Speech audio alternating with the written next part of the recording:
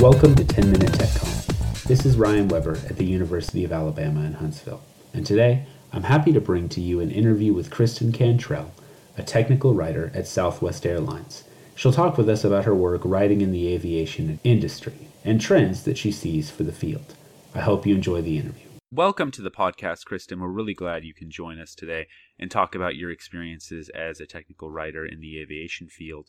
To get started, though, can we talk about kind of how you got your start in technical communication? First of all, thank you for asking me to do this. It's always good to be able to share some information outside of my normal job duties. My entry into the world of technical publications was quite accidental. I kind of stumbled onto it. I started my career actually in the apparel industry a long time ago. It can be a brutal industry. It turned out to be overwhelming, and by the time I was in my late 20s and early 30s, I was ready to move on to something else. And I actually, just kind of threw caution to the wind and took a temp job. And the first place they sent me was where I'm working now, which is Southwest Airlines. And I got my foot in the door eventually in a permanent position in the department that produced the manuals for aircraft maintenance documents. Mm-hmm.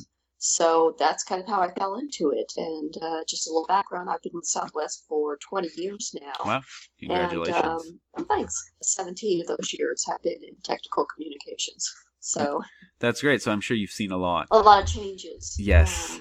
Yes, technology-wise. Mm-hmm. Well, so tell us, now that you're well established there, working at Southwest, what is a typical week on the job like? What kind of tasks do you take on? What kind of documents do you create? That kind of thing. Now, in my technical writing capacity here, I work primarily on policies and procedures. There was a time in my career, like I mentioned before, that I was working on aircraft maintenance documents, and those tend to be very step one, step two. Right. Do this, do that, and there are checklists, there are task cards. I have moved over more into the policies and procedures manuals, kind of the soft content that doesn't always require regulatory oversight. Mm-hmm. For example, our company employee guidelines. That is a document that I write for the SMEs. Many of the work groups themselves, like our training department, has its own manual, or actually it's about to produce its own manual. And it's not necessarily the training manual, it's the policies and procedures for the employees who work in the training department. So that's the kind of thing that I've been working on. So largely an audience of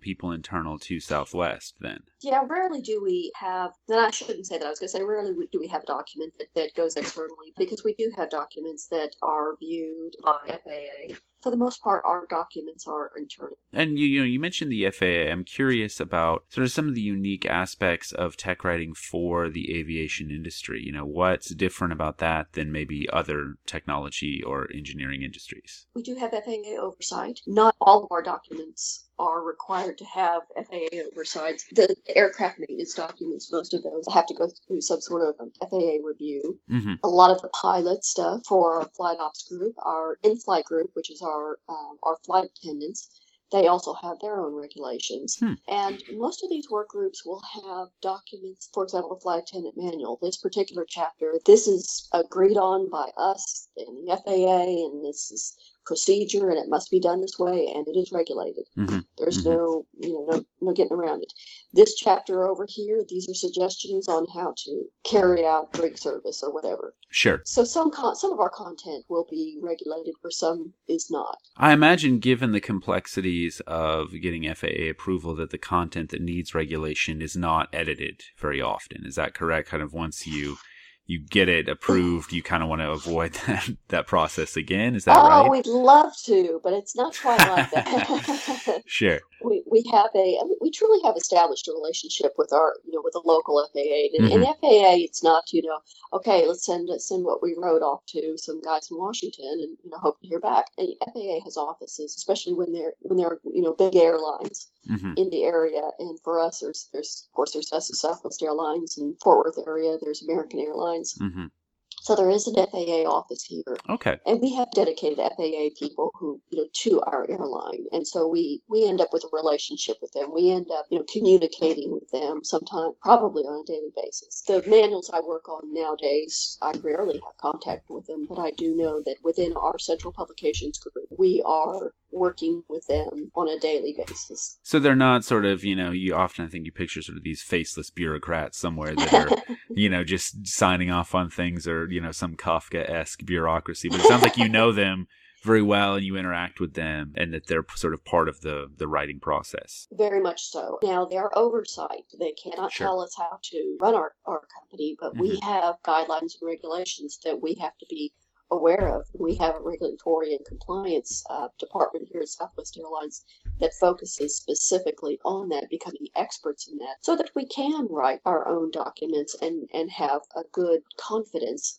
that this is going to, go through the FAA. When I do, or the last time I worked on some documents that required some FAA approval, they may send a letter back saying, we have some questions about this. They never say, oh, tear this up, throw it away. Okay. We have some questions about this, and this. Can you answer those for us? Or can you make those changes to this document? And it's a simple process, and I think it's based on a good working relationship with them. That's great. That's great. That's interesting. It's a different kind of team and a different kind of subject matter expert, I think, than a lot of people are used to working with. But I'm glad to hear that the relationship is productive.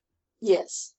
We try to make it that way, and I rarely see any time when it's not. Moving away from that, sort of what other kinds of skills do you find to be really important in your job? And especially as someone who came into technical communication from elsewhere, what kinds of skills have you needed to develop and have you found to be the most valuable? You get some basic grammar and writing skills. I could go into, and I will list some software programs and things like that I work with and have worked with over the years. But I have to say, just brushing up on good old grammar, good old grade school grammar. I think that any of us, as we go on and even, past college, we get those college papers done and we just kind of pick up the language of our friends and, and our family and we'll tend to write like that. But in writing, even in more softer writing, there are still some real basic grammar things, some language that I think that tends to be lost in just sort of the casual writing, 140 characters we've all learned to reduce our thoughts to. And there are some podcasts out there actually you can listen to. There are emails. I get a daily email from Grammar Girl. Nice. I like Grammar Girl as well. Yeah, that's a good one. So I get that daily email. It always keeps me up to date, helps me remember some things, and also encourages me when I realize, oh, okay, I've been doing it right. That's great. Right, little validation. And you mentioned some software programs as well. Adobe FrameMaker is probably the one that I see that's most used. We do use that a little bit still in our department, but for the most part, we have switched over to ArborText, PTC.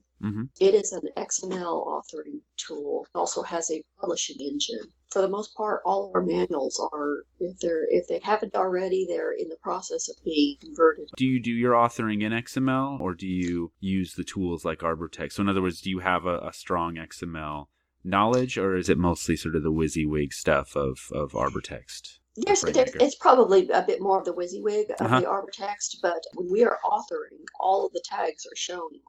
We don't have a blank XML screen where we're actually typing out source codes. But yeah, it would probably be considered a bit more of a WYSIWYG, putting sentences or paragraphs or chunked information in between tags and sections and list items. Great. And then as far as what's coming in the future, what kinds of trends do you see in technical communication? What do you think will be the most notable trends over the next, say, 3 to 5 years? You always hear a lot about, and you have for several years, is content reuse. We talk about that a lot within our department as far as having the ability to have documents that are linked up to when there is the exact same information, exact paragraph, let's say, in both a manual that applies to the pilots and to the flight attendants, because they're both crew on an aircraft, that if one gets updated, that the other one will be updated, or at least there could be an immediate notification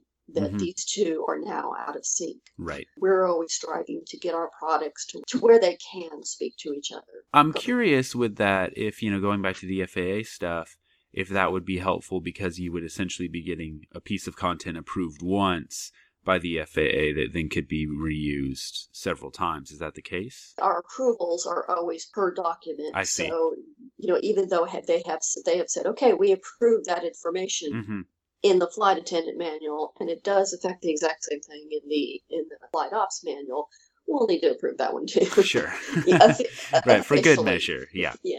Well, great. Well, thanks so much, Kristin. I really appreciate you joining us today, talking about what you do and giving us insight on your work. Oh, you're welcome. Thanks so much, and good luck in your career, and we'll keep in touch. Thank you.